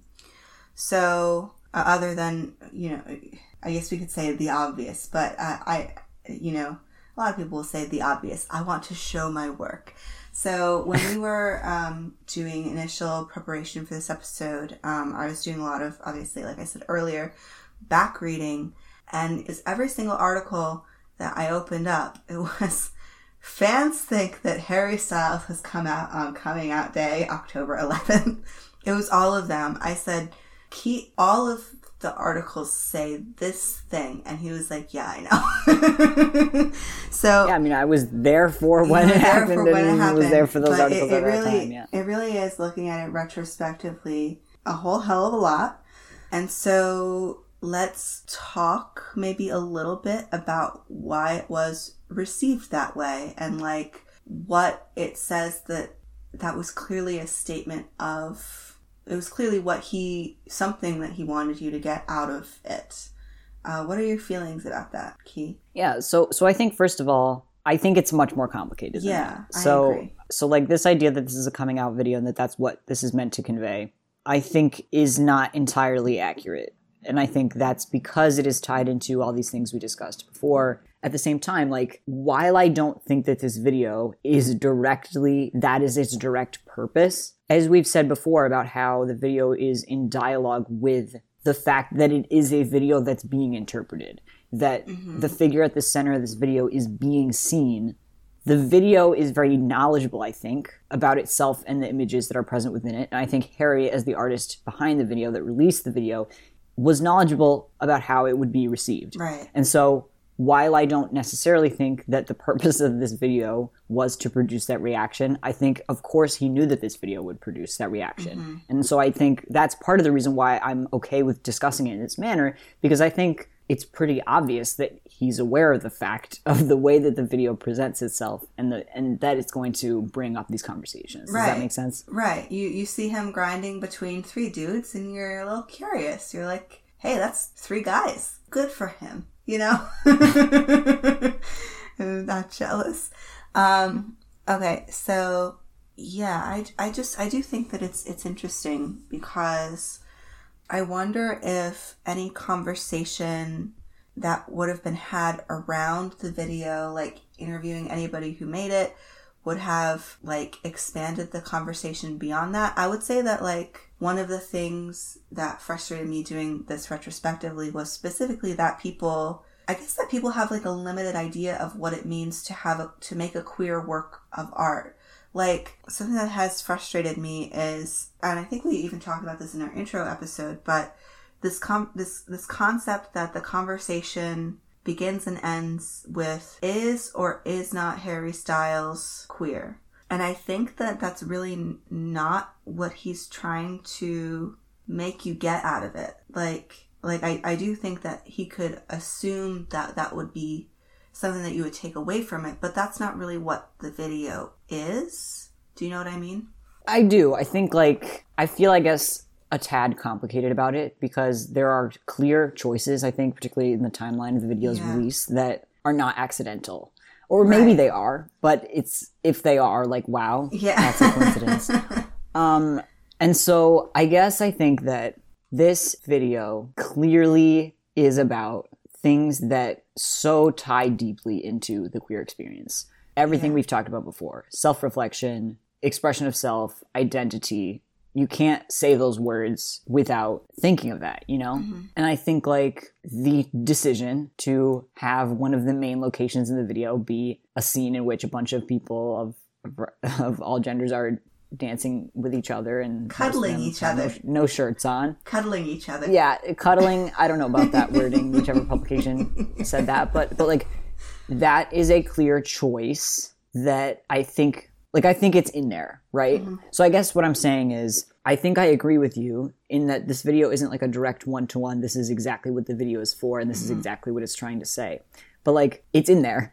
Yes, you know? that is what I was trying to get at, is, I guess what I mean, and maybe I didn't phrase it correctly before, apologies, but yeah, I guess what I mean is I was a bit frustrated by the concept of, like, if this is, you know, a quote-unquote, basically, like, phrase it as a coming out, it's not a coming out statement. If anything, it's like a letter, you know, it's a communication. And I feel like, you know, what it seemed that a lot of mainstream publications seem to take away from it was they really wanted it to just be a check the box, yes, no. You know what I mean? And I think that there's so much more here to think about and unpack. Currently, I mean, obviously, because currently at the time of recording, we are at hour 1 and 57 minutes. So, what's good, Cosmopolitan? But yeah, I definitely think that, like, too, like, I don't necessarily think that when it's talking about queerness, that it's talking only about, you know, the checking of the box, yes, no. It's also clearly about his self-expression and, like, you know, his collaboration with other queer people, like the Lazo Schmidl and Harris Reed and Gucci are all, you know, he's wearing, like, more feminine fashions made by other queer people. Like, it's very much, queerness, like, runs through this video. Like, it just does. And yeah, 100%. And I feel like, you know, when you're looking at this as like a yes/no situation, you're just missing a lot of it. You are, and I think I completely 100% agree with you. Also, can I just say, like, to everybody who wrote all those articles, he has given a yes/no. He sang Medicine, and he said, boys, yes, girls, yes. we already have it. Medicine does exist, and everybody forgets about it every 3 months, and that is a source of frustration to us all. But, you know, whatever. That's the situation that we're all in.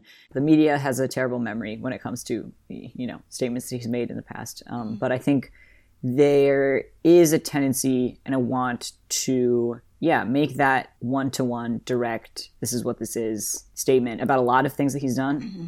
And I think you can see that, too, with the media's reaction to, you know, for example, Paper Magazine's write-up of Watermelon Sugar, which was like, oh, God. That basically was like, oh, you had men and women in the Lights Up video, and now you have a video with mostly women? This is contradictory to me. Which, like, I think is a complete...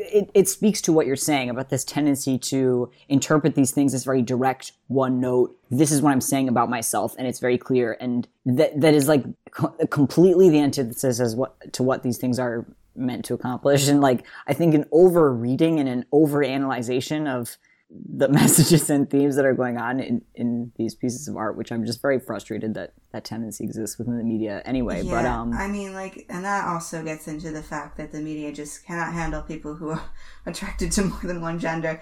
They really struggle. Yeah. They're having a struggle party. Definitely. Biphobe struggle party. Oh my God. Yeah. Like, it's just... But I think, like, when we talk about, you know, freedom of expression and openness, self-reflection and sense of self, vulnerability, queerness, like, all these things are wrapped up within each other, right? Mm-hmm. I think the lyrics help to distill these themes in a really meaningful way. So we've talked about before, right? All the lights couldn't put the dark running through my heart. We haven't so much gotten into this lights up and they know who you are idea. Know who you are, do you know who you are? Which I think, you know, I've talked before a little bit in this episode how I interpret that all the lights couldn't put out the dark running through my heart lyric as like a, you know, maybe a performer's on stage and they're seeing the lights of the audience and that doesn't fix what they're feeling. That doesn't fix whatever darkness or sadness or whatever you choose to interpret that being, you know, within them, whatever they're struggling with, whatever's going on inside of them.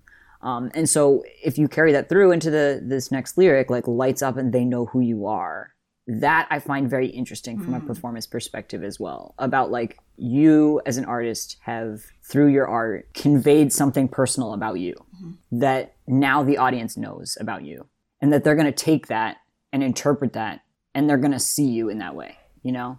And then when you follow that up by know who you are, do you know who you are? Maybe the audience is taking something away from a performance and coming away with some conclusion about you as the performer that you don't even know about yourself. Mm-hmm.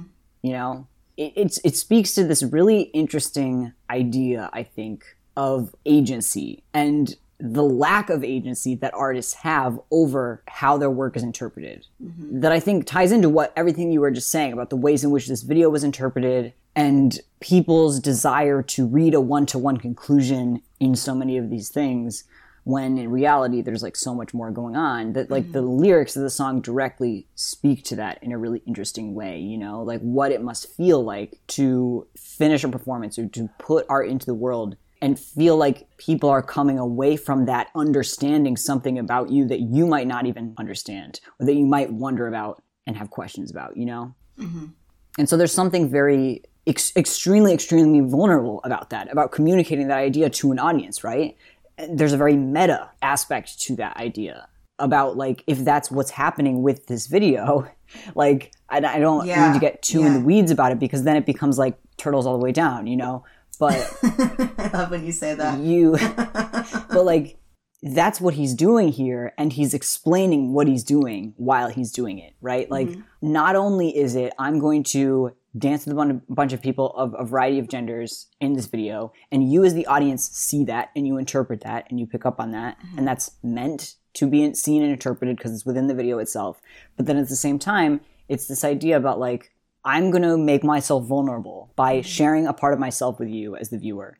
And, you know, think about how he was feeling in that green room, how scared he was in that green room, right? And how happy and satisfied he seemed or was on that motorcycle within that throng of people. Like there's like, it's so hard to articulate this. And this is why like we struggled preparing for this episode, because this song is not direct. This song and this video are not direct. There's not like, you aren't meant to come away with this with a one-to-one conclusion. And so it's difficult to sum up kind of all the things that are behind it. And so of course I'm going to struggle articulating it, but there is this like very affecting, vulnerable thing of putting something out there in the world that's an artistic expression of self or feeling or thought, and understanding that people are going to come away with that with something about you that you might not even understand about yourself. And I think like is what I'm gonna sum all this up in this big long thing that I'm saying here, not to, you know, go on a huge tirade or whatever, but to say that I think this is why this affected me so deeply, right, when I first watched it, which is like, you know, and I know I wasn't the only one who felt that way, is that this could have been a very direct coming out video, right? Like, if he wanted to do that, he would have done it. Like, it wouldn't have been difficult for him to do. But instead, what this was someone revealing themselves to the viewer, you know, revealing themselves to me, revealing themselves to you, opening up this thought, this feeling, and communicating it to you. And at the same time, communicating that process of communicating that thing is scary. And then it's also, I think that one thing that I get that we haven't mentioned yet is something that we've talked about in conversation a lot, which is that I feel like one of the messages that I get from this song is also, it's really a feeling of self-discovery, and like the concept that this isn't a journey that's just over. You know what I mean?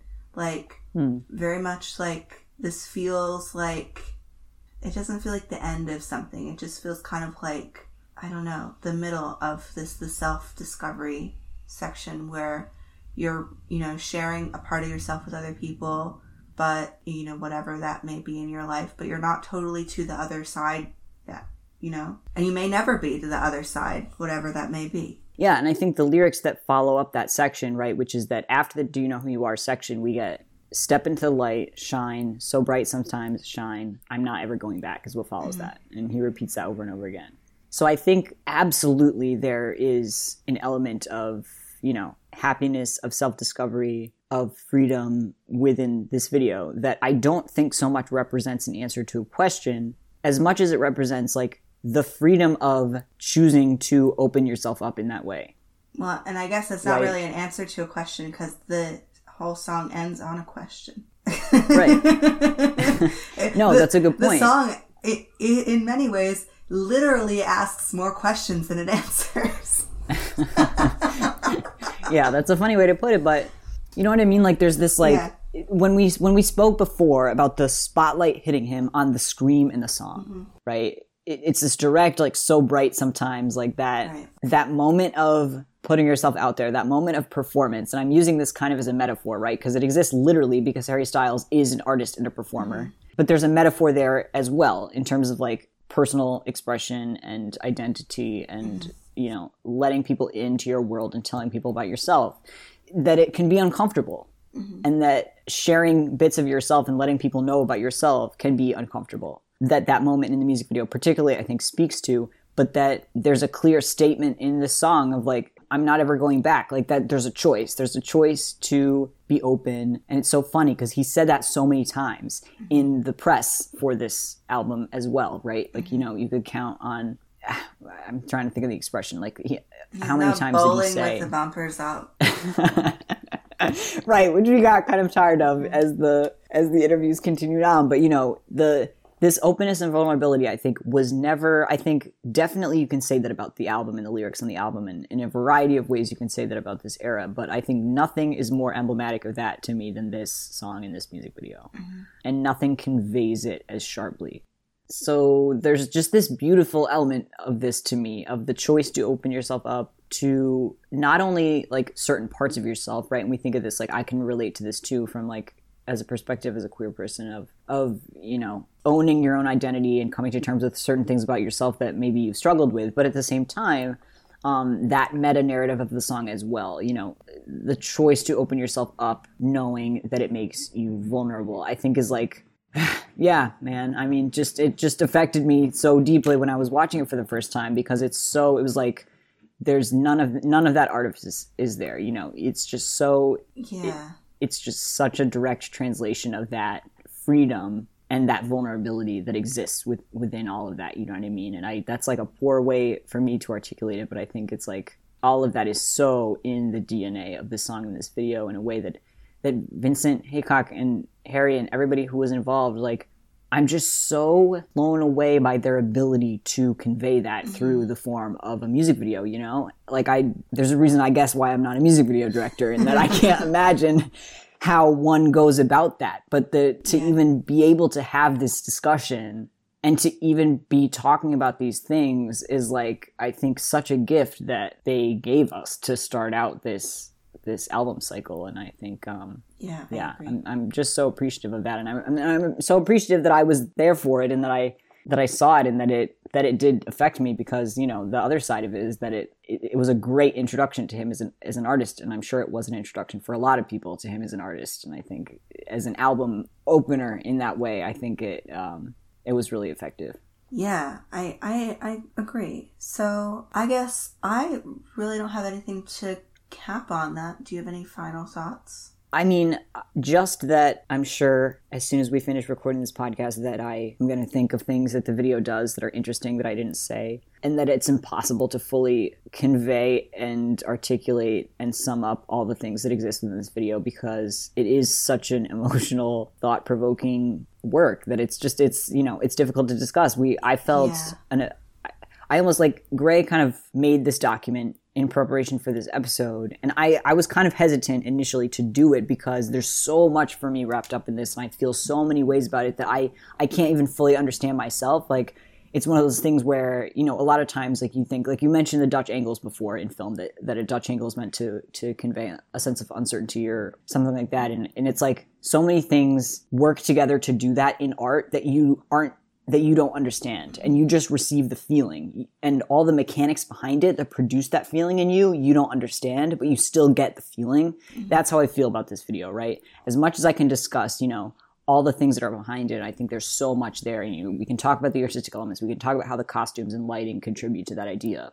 Like, at the end of the day, I just get such a specific emotion and feeling that comes from this video, and, you know, yeah, I'm kind of like, I'm at a loss for words, I guess, appropriately, because that's what I was like on October 10th or whatever when this came out, and that's how I felt then. And hopefully now I've come to some terms of understanding about why it affected me so much, and why I still tear up a little bit now when I watch it. I watched it today, I teared up. I watched it 2 days ago when we were initially going to record it, I teared up. You know, it's just such a vulnerable, such an interesting, such a beautiful music video and song. And I think, it's kind of crazy, honestly, to be sitting here and actually recording our thoughts on it. I know there was a period, like, last summer, and he and I have been friends for almost a year now, and there have been, like, periods of time, like, I know, like, for weeks on end, where sometimes we'll get fixated on this video, or, like, you know, on something related to this video, and that'll just be, like, the conversation that we have at 3 a.m. for, like, 2 weeks in a row. And it's just, and right now that conversation has shifted to other topics like Bucky Barnes, but listen, but one of our go-tos definitely for a very long time, on and off, has been the Lights Up music video. So I just can't, I can't express all of the thoughts and feelings that I've ever had about this video. I've had so many that, like, I've talked to Key and just been like, half of the ones that I've had, I don't, like, even want to immortalize because I've had so many different thoughts, feelings, reactions over time. Like, probably a year from now, when I'm listening to this podcast, I'll be like, I had these other 4 thoughts that I never said, and I disagree with, like, 3 of those things that I said. Like, it's so dense, and we, at least for me, what I'm perceiving from you as well, we both are, like, at the end of talking about the themes that I think that we have, and it still feels like it doesn't encompass all of the conversations and feelings that we've had over time about this song and this music video. Yeah, it's that's what's so hard about communicating a feeling, right? Mm-hmm. Is that at the end of it, it's a feeling and you just feel it. And I think hopefully the people who listen to this episode, of course, the people who listen to this episode are the ones who are going to understand that the most. Mm-hmm. Because I think people did respond to this video in a very appreciative and interesting way. And I think as time has gone on, like, I so appreciate that I still get the same feeling from it. Mm-hmm. And, you know, we've tried to unpack throughout this conversation why we feel that feeling. And I hope that our listeners have found it enjoyable and interesting to try and do that. And I hope, and if you have thoughts or feelings that we haven't covered in this episode, and why you respond to the video in the way that you do, or how you respond to the video, I'd be very interested to hear that, because I'm always interested to have this conversation with people. But in the end, like, what does art do if not just make us feel? Mm-hmm. And as much as I want to suss out in my own brain why I feel the things that I feel, at the end of the day, it's a feeling, and you feel it. And I'm great. And I'm, you know, that's not the smartest thing I've ever said, but it's what I'm grateful that this video gives me. Yeah, I agree. Okay, so I think that wraps that up. And so now we're going to transition into a little funky section called, Hey Keith, so what does Harry have to say about Lights Up? So I think Harry faces a similar struggle, which is that this is hard to talk about, and it's hard to sum up your feelings about it. And so Harry has said, and I quote, "For me, it's a very uplifting song, and I think in places that's kind of dark, it's very liberating. It's about self-reflection, self-discovery, and just, like, freedom. It feels very free to me. Things that I've been trying to process and I guess wrestle with a little bit over the last couple of years. It's kind of like just accepting all of those things. It's a very positive song to me." Right. So it's about things. Yeah. Yeah, and I think, like, first of all, I find it, I think I can so empathize after trying to discuss what this video means on a podcast for the past 2 hours and change. I can so empathize with his struggle to articulate it, especially to the media, because I think the video conveys what it conveys. And then outside of that, you try to explain it to people and you try to talk about it, and it's like, it's a difficult task. It's a difficult challenge, right? But I think to me, the key part of this quote is, like, that I've been trying to process and I guess wrestle with a little bit over the past couple of years. It's kind of like just accepting all of those things. Mm-hmm. And so there, when we talk about, you know, self-reflection, and we talk about freedom, when we talk about openness, when we talk about queerness, like, what speaks to that more than this really uplifting and interesting insight from him? Like, I think I'm so happy to hear that from him, as in specific as he was, you know? Mm-hmm. One thing that frustrates me, and I did tweet about this earlier today, but I do think that around this song, like, a lot of people found that it was an invitation to sort of try and push what his boundaries were. And he kind of, I don't know, he's still, at the end of the day, like, one thing, I mean, I do admire it about him. One thing, he is still a pretty private person. And people, they really didn't just, like, take things at face value. Like, they kind of started to bother him. Like, what does it mean? Say it. Like, what is it about? And, like, I do have a lot of admiration for him right away, making it clear, like, okay, here's a song. You can look at it and see it how you like and listen to it and interpret it in your own ways. And I'm going to say it's about things, and you guys can hang out with that You're welcome. But yes, and I agree with that. I think it's interesting because I'm so interested in this idea of him performing the song. He performed this song once and he said, "Do you know who you are?" And he said, "I do now," which is the audio clip, of course, that ends our podcast. And we'd be remiss to not mention that in this discussion. Because I think that was so affecting at the time. And it's so emotionally impactful to me to hear him say that in a performance of this song. And to hear him say it's kind of like accepting all of those things. It's a very positive song to me because there is such pain in this song and this speaks to such a struggle. Like there's this, there's like we've talked about throughout the episode, there's this struggle, there's this pain that's in this song. And so I find it very emotionally impactful that it also, there's this owning, there's this freedom in the song and the video, and that he would perform it that way and say this about it. I find very emotionally affecting and impactful. And also frustrating, that there's this continual push to categorize, to nail down, to pin down when I think I'm struggling not to be like, he just wants us to all vibe. Like, can't you just vibe? I'm like, that's like not, he just wants us all to vibe, but that's not. That's the most multi-gender attracted shit too. That's like, can't we all just like vibe? Vibe. Yeah, so I think overall, I just feel very happy that this is a positive song to him, and that even though there is this pain in the song, that the overall message to him when he talks about it is that it's an uplifting and it's a liberating song, because that's what I get from it, and that's why it was so impactful to me, that vulnerability, that openness, and that uplifting nature of the message of the song. Like I feel very happy that's what he takes from it. Yeah, I agree. So finally, to wrap up, we're just going to talk about the follow-up content. So Vincent Haycock's leak of photographs, and then we're going to talk a little bit about impact. So Vincent Haycock has been really trying to let us know that there was a director's cut of Lights Up that we're just never going to see. Yeah, that's painful to me. Ow. But, it's been a long time since we were teased with that, so emotionally I've accepted it by this point. But yeah, so we got this photo of this so we got a few photos of him from behind the scenes, and a lot of them are very beautiful. Like there's this one photo of Harry kind of like laying that looks like maybe it was like similar to the Wires shot before on a beach. This just a beautiful photograph. But I think the most interesting photo that we got from Vincent Haycock is this photo in the green room setting of multiple Harrys all together in the same shot, all wearing different outfits from the music video, and some outfits that weren't in the music video. So, we've been talking for so long, I don't necessarily want to have like an in-depth breakdown about like, what could this possibly mean? And like each individual Harry, like what they all signify, because if anything has emerged from this conversation, it's that like, that's not so much what I think this video is meant to do. There's not like a one-to-one direct, I'm trying to convey A, B, and C. But at the same time, like,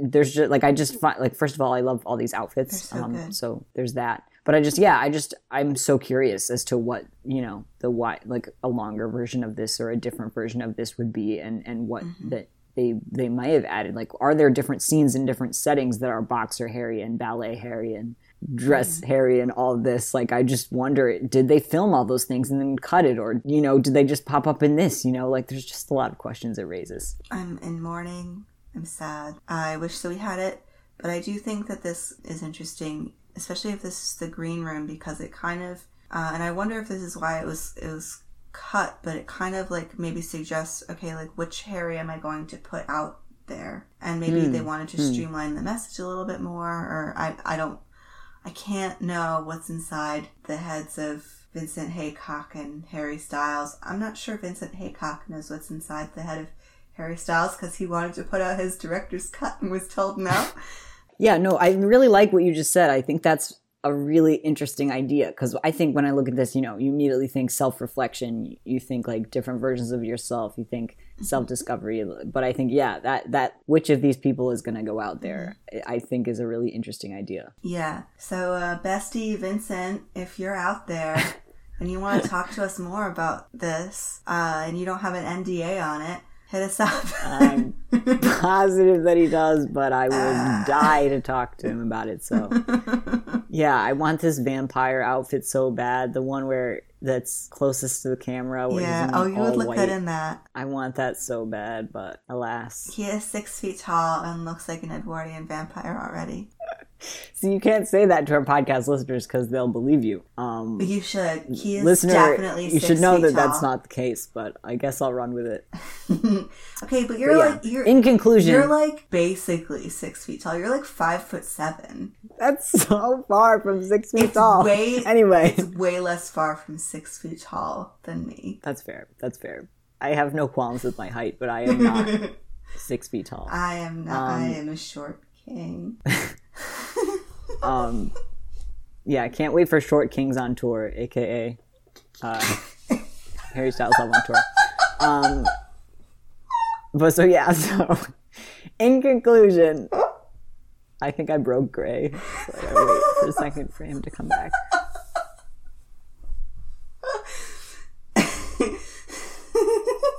That's a long running joke between us. Okay, can I tell the joke a little? No, I think it's better to just leave it there. Short Kings on tour, we're both going to be there. That's all they need to know. All right.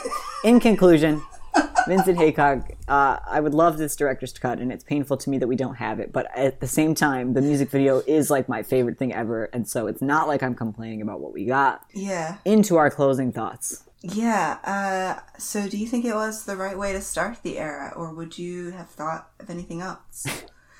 I think very, very funny to ask that at this point in the podcast, in which my answer is clearly going to be yes. Can you imagine if I was like, you're like, no. I think no. In fact that Sunflower Volume 6 should have opened the era. Yeah, can you imagine if I was like, after everything I just said, actually, no, I don't think it was the right. No, obviously I think it was the right thing. I wouldn't have had it any other way. I'm so grateful that it was there to introduce me to him as an artist. So it goes down and it's like my favorite thing he's ever done. So clearly the answer is going to be yes there for me. I think that I would have made one exception if Canyon Moon had started the era. That would have kind of slapped. You know what I mean? It would have slapped, but I don't think I'd take that alternate reality over this. But I do. It is funny to think about everybody going, like, everybody would have thought he would have been like a country singer. Not that Canyon Moon's like directly country, but I think it would have been interesting to see the everybody's reaction to that and the media's reaction to that if that had been the first single. But I'm happy it was Lights Up. Yeah, me too. What do you think the long-term impact of Lights Up will be? Well, it certainly will live rent-free in my brain forever.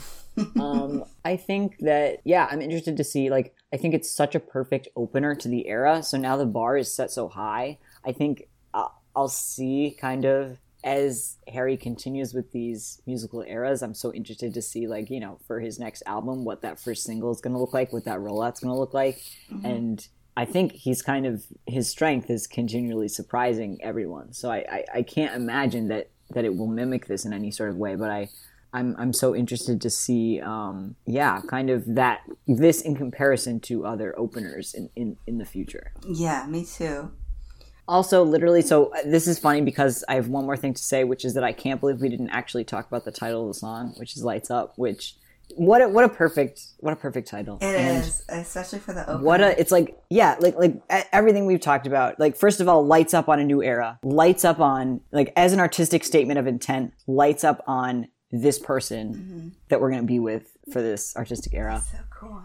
Such a perfect song title to start the era. And also, as we talk about, that opening up of vulnerability, it's just such a perfect title to sum up everything about it. So how exciting. And he just said it in all caps all the time. And what a moment. What an intro. Yeah, it's very much a moment.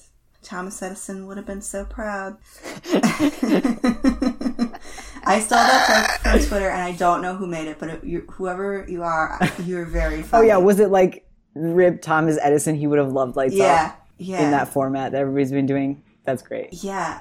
Although I love that. Was listening to a podcast earlier this week that said many unsavory things about Thomas Edison that would lead me to believe that he perhaps would not approve of this music video at all. No. Anyway, so with that, now our outro. Key, are you looking forward to non-Harry things, books, movies, TV recs? one non-hairy thing bringing you joy in these difficult times. Ooh, he's ready. He's raring. He's hot on the fire. Yes, so as I alluded to in our intro, I'm sure I'm not alone in someone who is very much back in the swing of Marvel things, which I've touched on prior in our podcast, but it's really getting dangerous now, as Gray can vouch for the amount of messages that I send him that I sometimes regret because I'm like, oh no, I'm becoming that person, but whatever. I love it. And that is a result of me watching The Falcon and the Winter Soldier, which is a show that I would not say, like many things, right? Like many Marvel properties, there are certain things that I have questions about that we shall see how I will feel inevitably about the show once it is ending. But right now, I'm enjoying it a lot. It's really got me back in the swing of things. Mm-hmm. And I listened to many, many podcasts about it throughout the week, and I look at a lot of coverage about it, and I just, my brain is just filled with The Falcon and the Winter Soldier right now. So if you do message me about it, I'm sure I will answer you. So listeners, if you are looking for somebody to talk about this show with, let me know, because I talk about it all day. And now maybe I'll regret saying that because I probably should talk about it less. Why? It's awesome. What's been going on in my brain of late. It's a great show. I like it a lot. Yeah. I guess I've been watching Falcon and Winter Soldier 2 and really, really enjoying it. I haven't written anything in like so many months, but I have been considering writing Sam Bucky fan fiction. I've been considering if that's the what I want to tumble on towards. So that's exciting thing that may or may not happen. Let's see. I have been listening to a lot of different music this week. I asked my Twitter if any of you guys listen to my music racks, and most of you said you don't. 4 people had actual opinions. 2, I think, were that my taste is good. 1 was that it's okay, and then 1 thinks that my taste is really bad. So there's not like a good... We have an honest listener podcast, base, which I think is funny. And so thank you to that person, I guess. I mean, I guess I can't say that on your behalf, but I find that funny. This week I'm going to recommend, since everybody thinks, everybody's not listening anyway, but I will say, if you are listening, earlier this week I was re-listening to Ludo's You're Awful, I Love You, which is like this album that's a zillion years old. It's like from 2006, but I heard a lot of songs from it, and then I had never listened to the whole thing, and then I listened to it a few times this week, and it's just so good. It's like pop punk. It's just good music. Just good music that I like. Nice. So do you want to take us out of here, Key? Yeah, sure. So you can contact us at weblameharrystyles@gmail.com. On Twitter and Tumblr, we can be found at HarryStylesPod. You can follow us there. You can let us know if you have any suggestions. Particularly, I'd love if you let us know what you thought of this episode. Something we've been wanting to do for a really long time. And like we've talked about at length, it's hard to articulate our thoughts on something like this. So let us know what you thought about it. A way to do that also is to rate and review our podcast. We'd so appreciate it if you took us a second and you did that for us. Subscribe to us on your preferred podcast host to become notified of our next episode. Thank you for listening. We love you. Talk to you next time. Bye-bye. Bye, everyone. Louder.